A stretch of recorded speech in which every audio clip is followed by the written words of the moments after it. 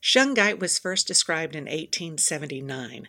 It's found in the northern region of Russia, and there's other places it can be found now too, but there's science behind it. With it being 98% carbon, it has the ability to filter and detoxify a lot of things, including the body. It activates the main 7 chakras, and it is an aura cleanser. It can rid the body of negativity, and it can increase your protective shield. It's very grounding, too.